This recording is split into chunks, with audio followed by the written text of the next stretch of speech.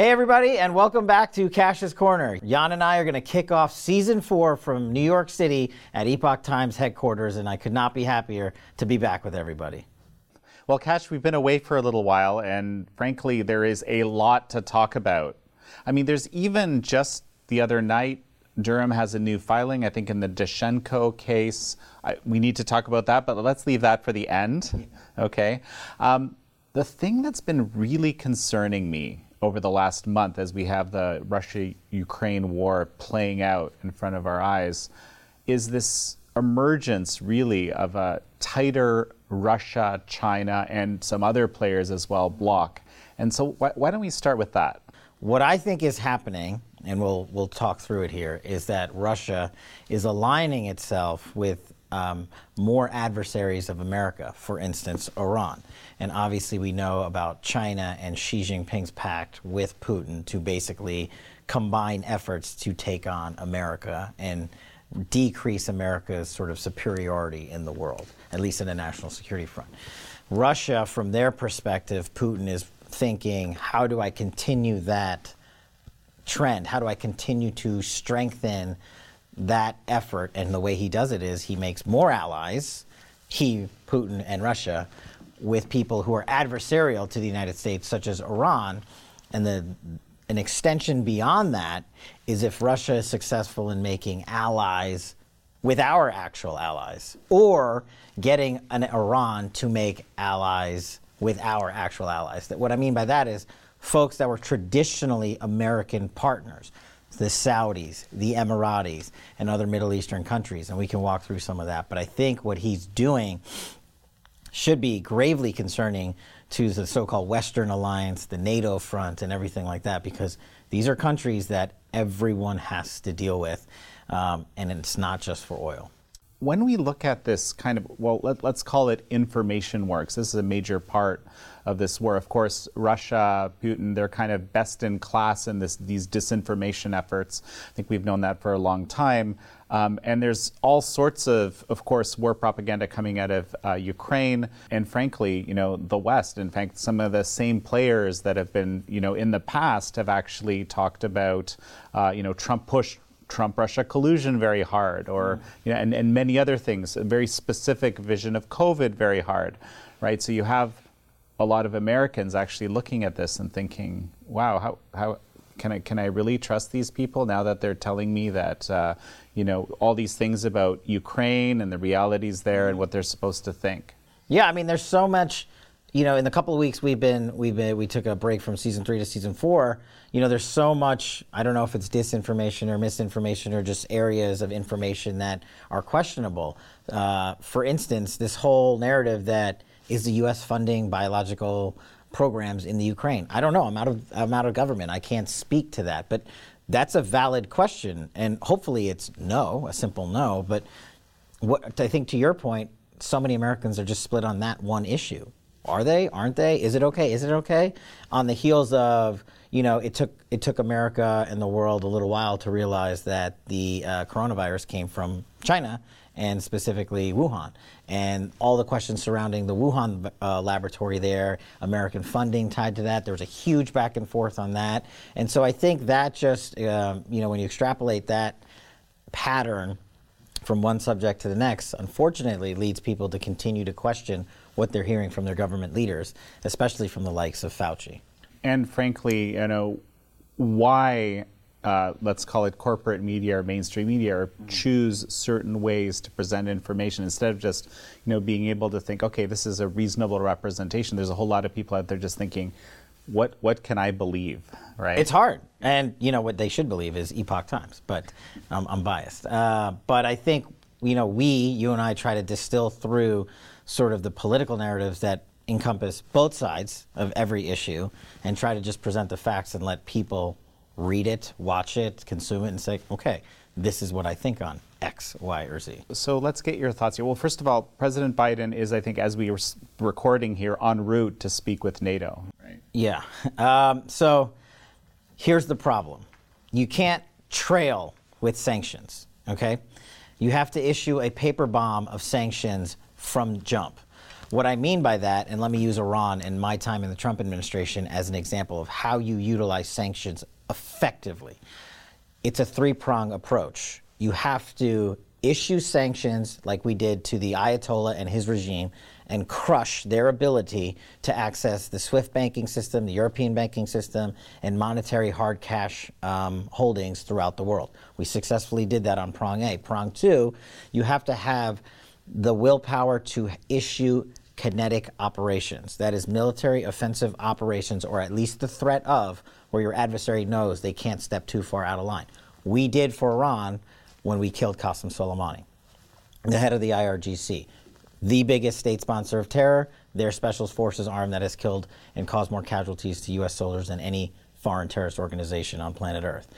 The last prong is the diplomatic effort. And what people don't realize about the diplomatic effort is you cannot have diplomacy unless you have the threat of a kinetic force behind it. That's the purpose of conflict. It's not to stay in war forever. It's to create space so your armies and your militaries go out and create space so the diplomats get together and hopefully find a peaceful solution.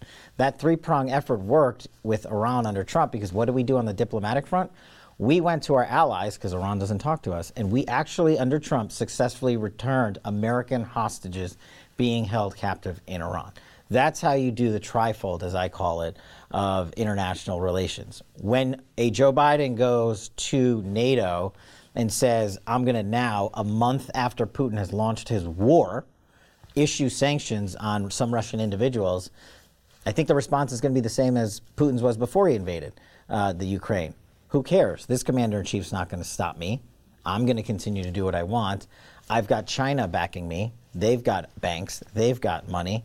I've got access to Iran's monetary system now. Oh, and by the way, apparently Joe Biden has named Russia the neutral arbiter for re-entry into the Iran nuclear deal, which I know we're going to talk about in a little bit. It's kind of bizarre to imagine that Russia, in the midst of being, isolated from the world, being a pariah, doing all these terrible things, is now supposed to be, I guess, the arbiter of the re-entry into an Iran deal.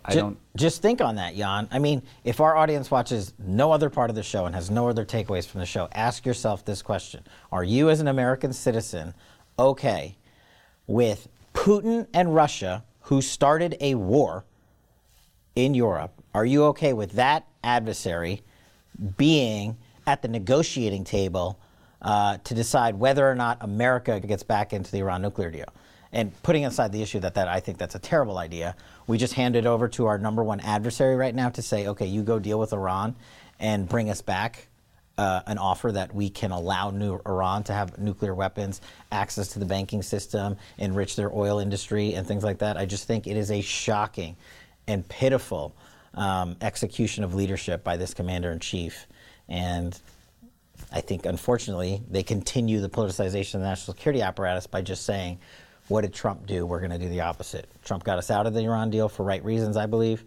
They want to go back in, even if the bet is made by a warmonger in Putin. Hard to conceive how these two things can work at the same time. It's baffling. I mean, just for the audience, the Iran nuclear deal is more than nuclear. Yes, it allows Iran to go back on the road to getting a nuclear weapon. But just to remind everybody, remember, President Obama issued the JCPOA, the Iran deal, whatever you want to call it, right? And said, okay, Iran, you can produce uranium for your energy supplies, but you can't go above X, Y, or Z. And in exchange, we, the world, will lift sanctions on your economy and your access to banking so you can have monetary instruments flow through Europe and the West. What did Iran do? They said, thanks for that, and we're going to break the rules of the Iran deal anyway and enrich uranium past the levels that they were supposed to, which is exactly why President Trump called the deal off and withdrew and put sanctions back on, meaning Iran did not have access to the Western banking system. They did not have access to their hard cash deposits, and their oil industry could not sell and exchange their petroleum products to the world. And it suffocated the Iranian regime, which is why they did not like President Trump. But it worked. We are now on the verge of doing the opposite. And the latest from Deputy Secretary of State Wendy Sherman, who wouldn't answer the question on whether or not they're going to undesignate the IRGC, the Iranian Revolutionary Guard Corps, the biggest terrorism outfit on planet Earth.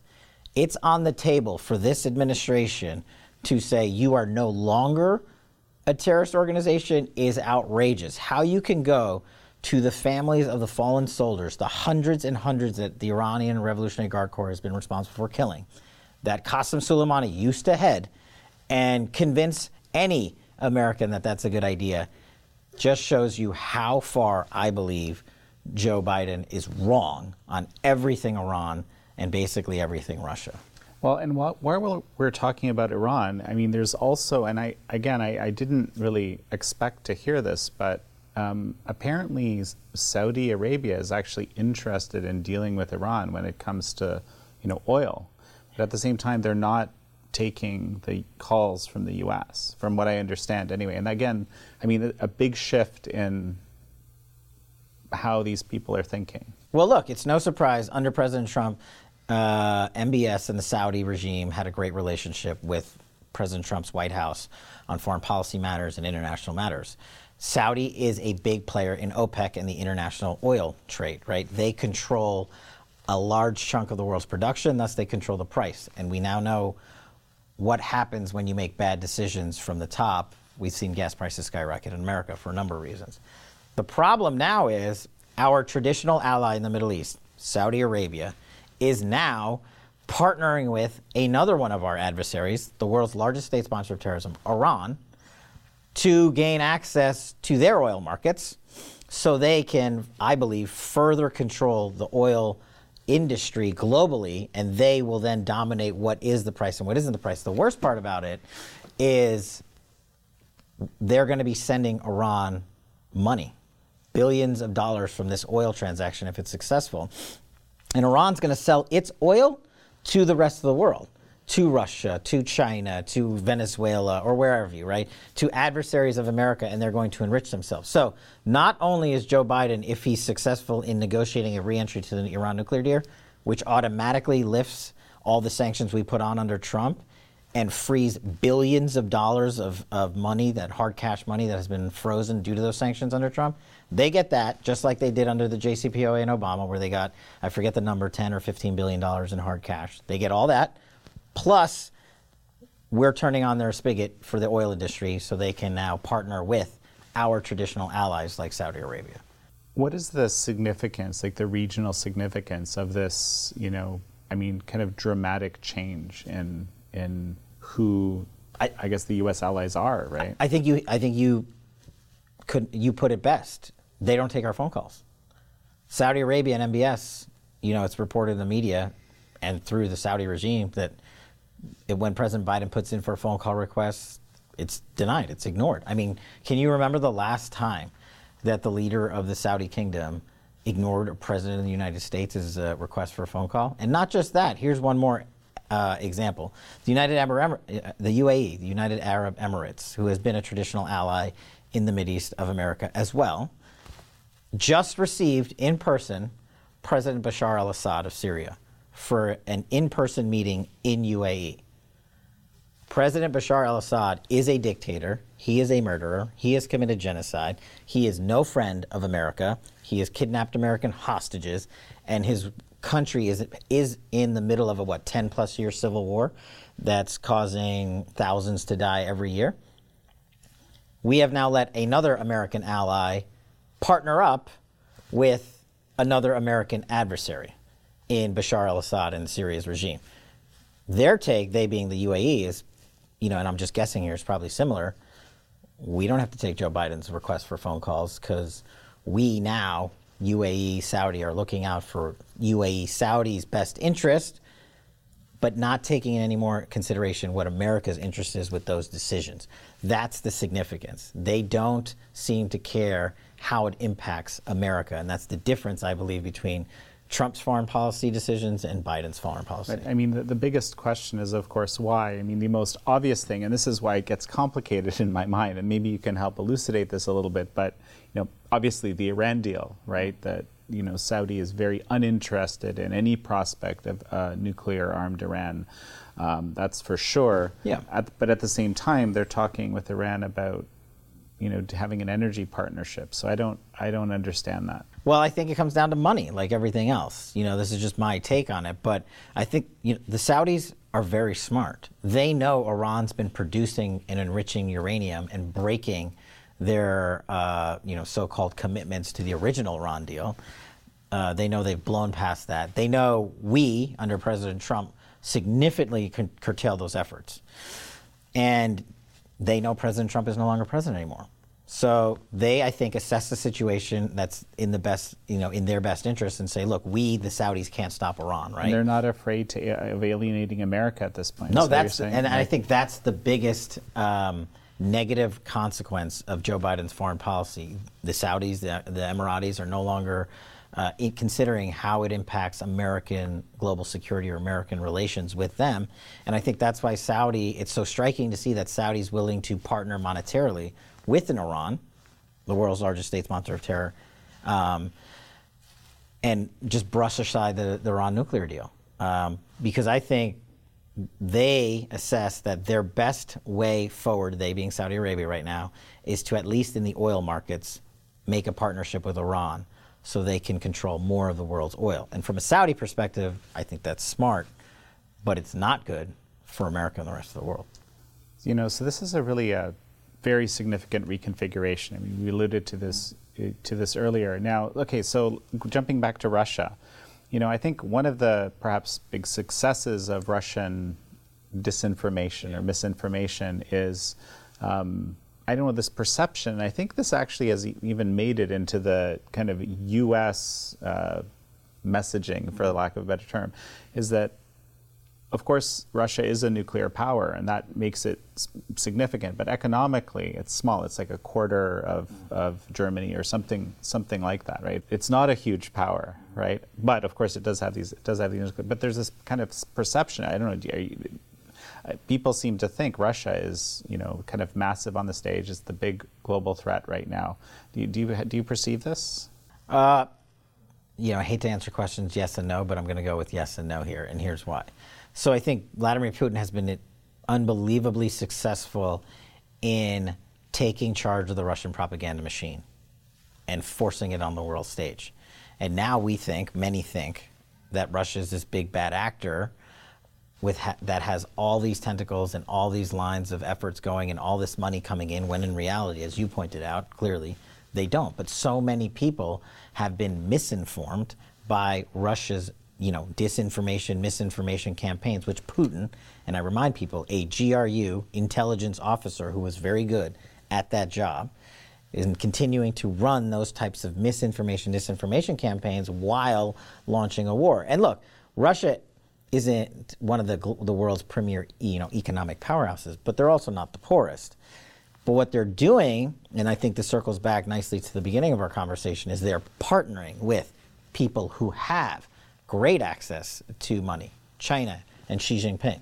They completed the Nord Stream 2 pipeline, which is going to pay Russia billions of dollars from Germany for energy that Russia provides to Western Europe, which is why Germany has been so reticent to engage in anything regarding this conflict. Those are just two examples of the relationships they're creating. The Russians are probably talking to the Iranians. Of course they are. And seeing how they can make money and also ally with another adversary of America. So it's both monetarily that Putin's taken advantage of other countries who are traditionally American allies. He's taking advantage of other countries that are normally American adversaries. He's taking advantage of the disinformation campaign because he controls the entire narrative, because there's no one in the West to rebut it, because no one's taking Joe Biden's phone calls. And he's putting it all together, and he launched a war.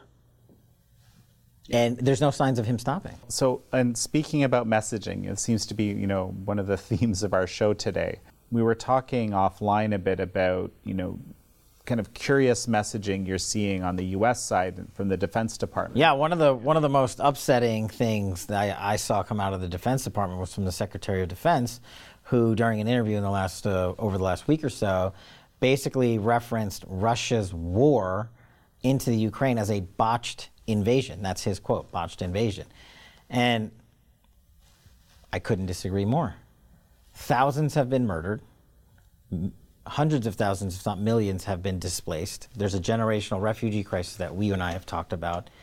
And Putin continues to wage a war into another country's sovereign territory.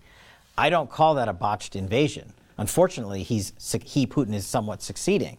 And so for our Secretary of Defense to just message to the world that it's a botched invasion, by saying it and by being the supposed leader of the world's greatest fighting force, where I was a civilian leader of, it's just a shocking detachment from reality for our Secretary of Defense to sort of glance over what's actually happening. And this seems to be a common narrative for the Biden foreign policy, is if we just say what we want it to be and we repeat it over and over again, the mainstream media will carry our water. So what do you think is happening? I mean, ostensibly, Putin isn't getting everything that he's wanted. He's not getting everything that he wants, but he's getting a lot. Mm-hmm. He's started a war. He's taken over areas of the Ukraine. He hasn't taken over Kyiv and Ukraine writ large, but certain cities, certain sections in the east and the south, that's a win for him. Any territorial land gain for one sovereign nation of another is a win, especially in wartime. And he has a propaganda machine, which we talked about earlier. And the other thing is, he's shown America to not only be on the defensive, but to have lost footing and power and national security prowess that we had under the Trump administration. He has shown that global leaders in Saudi Arabia, in the United Arab Emirates, will no longer care what America thinks. That will not be in their calculus. And Russia will align with both America's allies and our traditional adversaries. And I think that is a tectonic shift in global national security from an American perspective. So I do think that's another win for Vladimir Putin under President Biden's watch. Let's talk a little bit about China, okay? Because I can't help but thinking about this.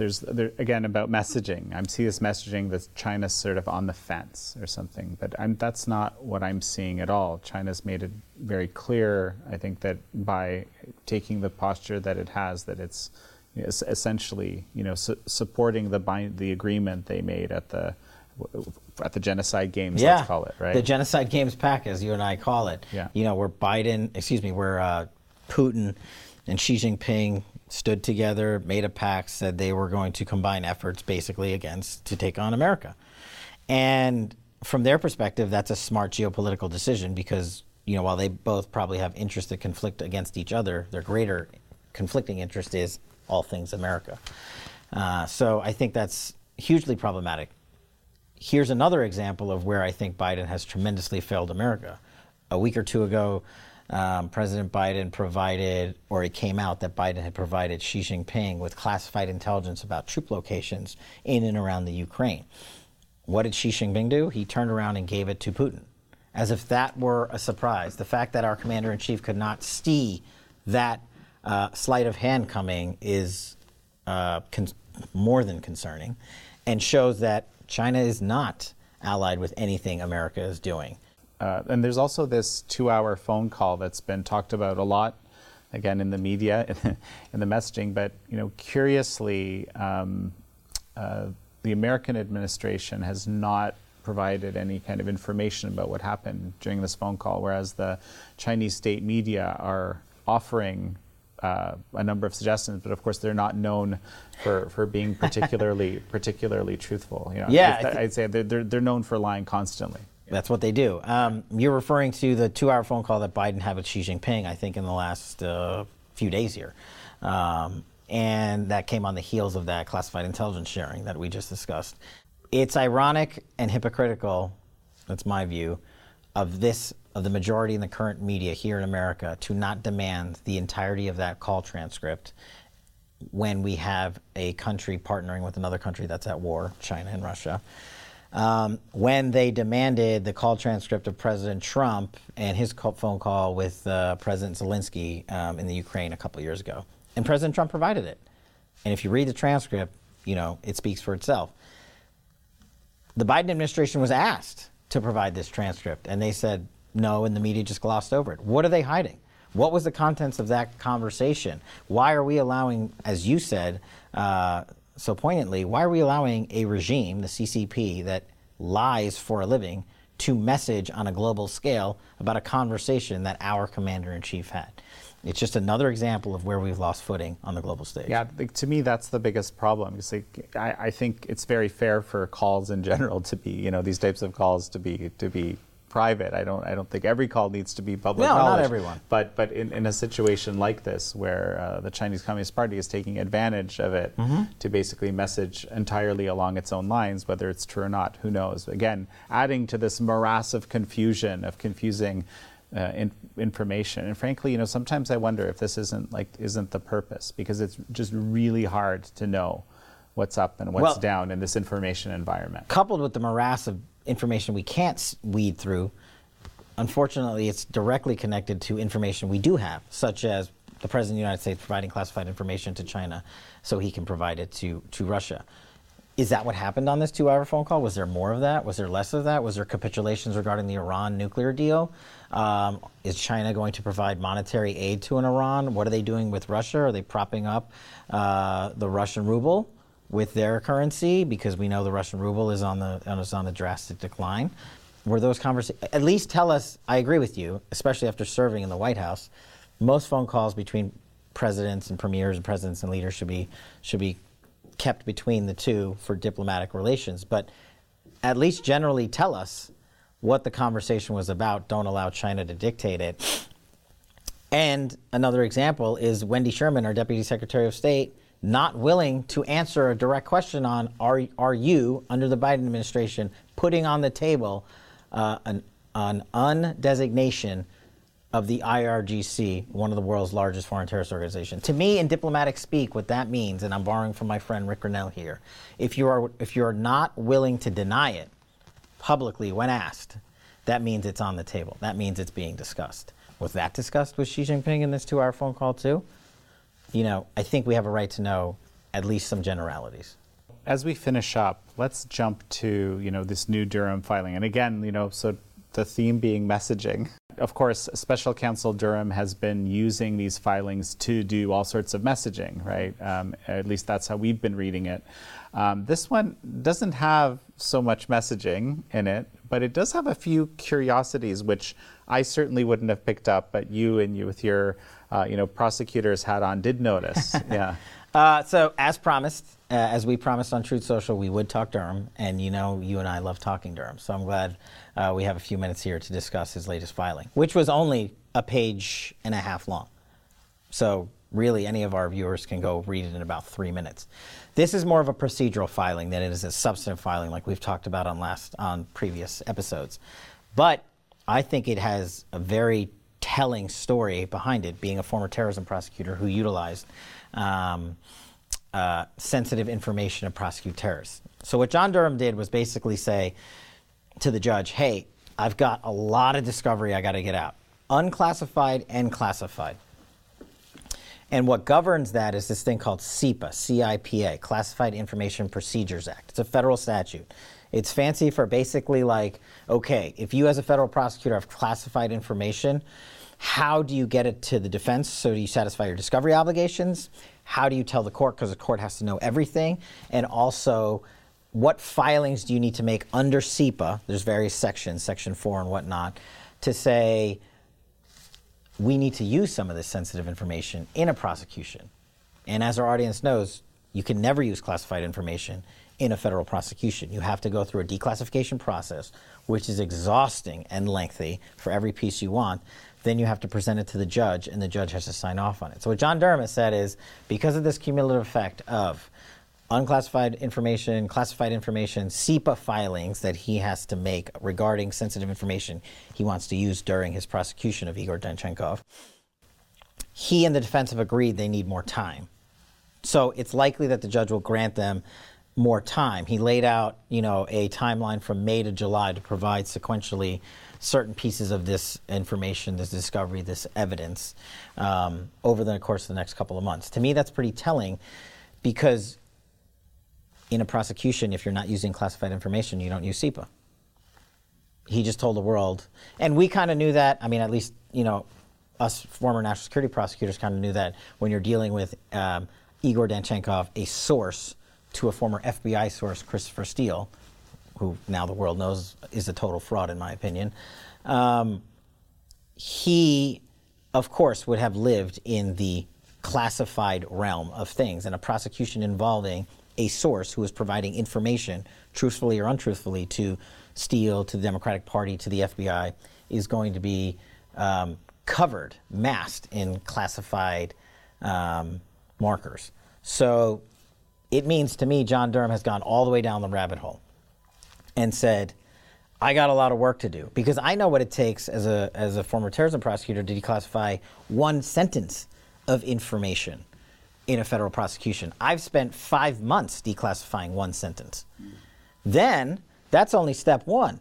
Then I have to convince the judge that I've satisfied all the discovery obligations and due process obligations which the defendant rightly has under the Constitution. That's step two.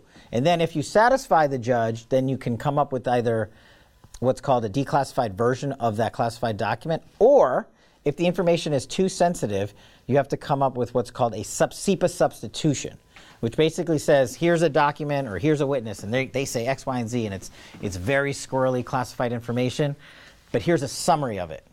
And you go to the judge ex parte, and thanks for bringing this up. John Durham said there are ex parte filings he needs to make with the court. What that means is the prosecutors alone go to the judge. No defense counsel present during that portion of those filings. And you do that when you're bringing national security prosecutions, when you have sensitive, very sensitive classified information that you can't even show the defense yet, whether or not they're cleared, is irrelevant. You have to go to the judge and say, Judge, we've got something that we are either going to use in our case in chief, or we have an obligation to turn over to the defense, but there are certain national security overriding conditions that we need to discuss with you. Hear us out, and then see if and I'm speaking, as a prosecutor, our U.S. government DOJ representation to the court is sufficient so that due process is achieved. So in those 4 or 5 bullets that John Durham issued on his one-pager, that is a mountain of work behind each one of those little bullets. And that's why I think when people keep asking me, why is it taking so long? Why is it taking so long? This is why. This is one case. This is one of his 3 indictments. And it's just dealing with a fraction of the discovery obligations he has in that case. So we're going to be in it for a little while longer. The Danchenko case, the trial date isn't set till October. And realistically, even if there were a plea agreement, it couldn't happen before discovery is satisfied at the end of May pursuant to this new timeline. So we got a ways to go. Fascinating. And so, this very interesting, very sensitive classified information scenario where the prosecutor goes alone to the judge, basically. How common is that? It's rare. I've done it. You remember, you only do it in national security cases when you have classified information, and the statute speaks on the process and the procedure you're supposed to apply. But it's important because there were cases I brought throughout America, we charged terrorists, that I could not have brought unless I used SEPA and I went ex parte with the judge to get a very sensitive piece of information declassified and the appropriate substitute submitted before the jury and the defense during trial. And the substitute, just to be clear, is something that represents the information from the judge's perspective sufficiently that the jury can basically use it as a data point to make decisions. Well, more importantly than that, yes, that's I shouldn't say more importantly, but equally as important, the judge has to determine that the defendant's rights, and me as a former federal public defender who speak into those rights a lot in federal court, the defendant's due process rights, the defendant's discovery obligations, the Brady obligations, is there exculpatory information in there? Is there impeachable evidence in there? All of that information must also be balanced by the judge to say, okay, your substitution in this scenario satisfies due process and all discovery obligations and is in a format that a jury can hear it in an unclassified manner. Because once a jury hears it, it's public. It's for the world to see. That's why you have to go through that process. And just to give you a quick vignette, not to get down into Roger Rabbit's hole on this one, but to get a piece of information declassified from the intelligence community, it's not just one agency, say for the instance the FBI, that signs off on it. Every intelligence community agency or department that has an equity in that classified information has to sign off on it. every piece of information you declassify. So it could be the CIA, the NSA, the FBI, the Department of Defense. It could be Homeland Security and a myriad of other agencies that you have to get their head, their cabinet secretary level to say, okay, we agree for purposes of prosecution. The Attorney General's got to get involved. It is a process. All right. Well, Kash, I mean, absolutely fascinating. And I know we'll be learning more in coming shows. So I think it's time for a shout out. Thanks for helping Jan and I kick off season 4 of Kash's Corner. Today's shout out for me goes to the entire Epoch Times crew and the Epoch TV crew. They have done 3 seasons of Kash's Corner, which is awesome and surprises no one more than me. And I'm very thankful for their dedicated effort to the show. So this show's dedicated to them. Thank you, all of you. And we need to start hearing your comments again. So keep that comment scroll coming.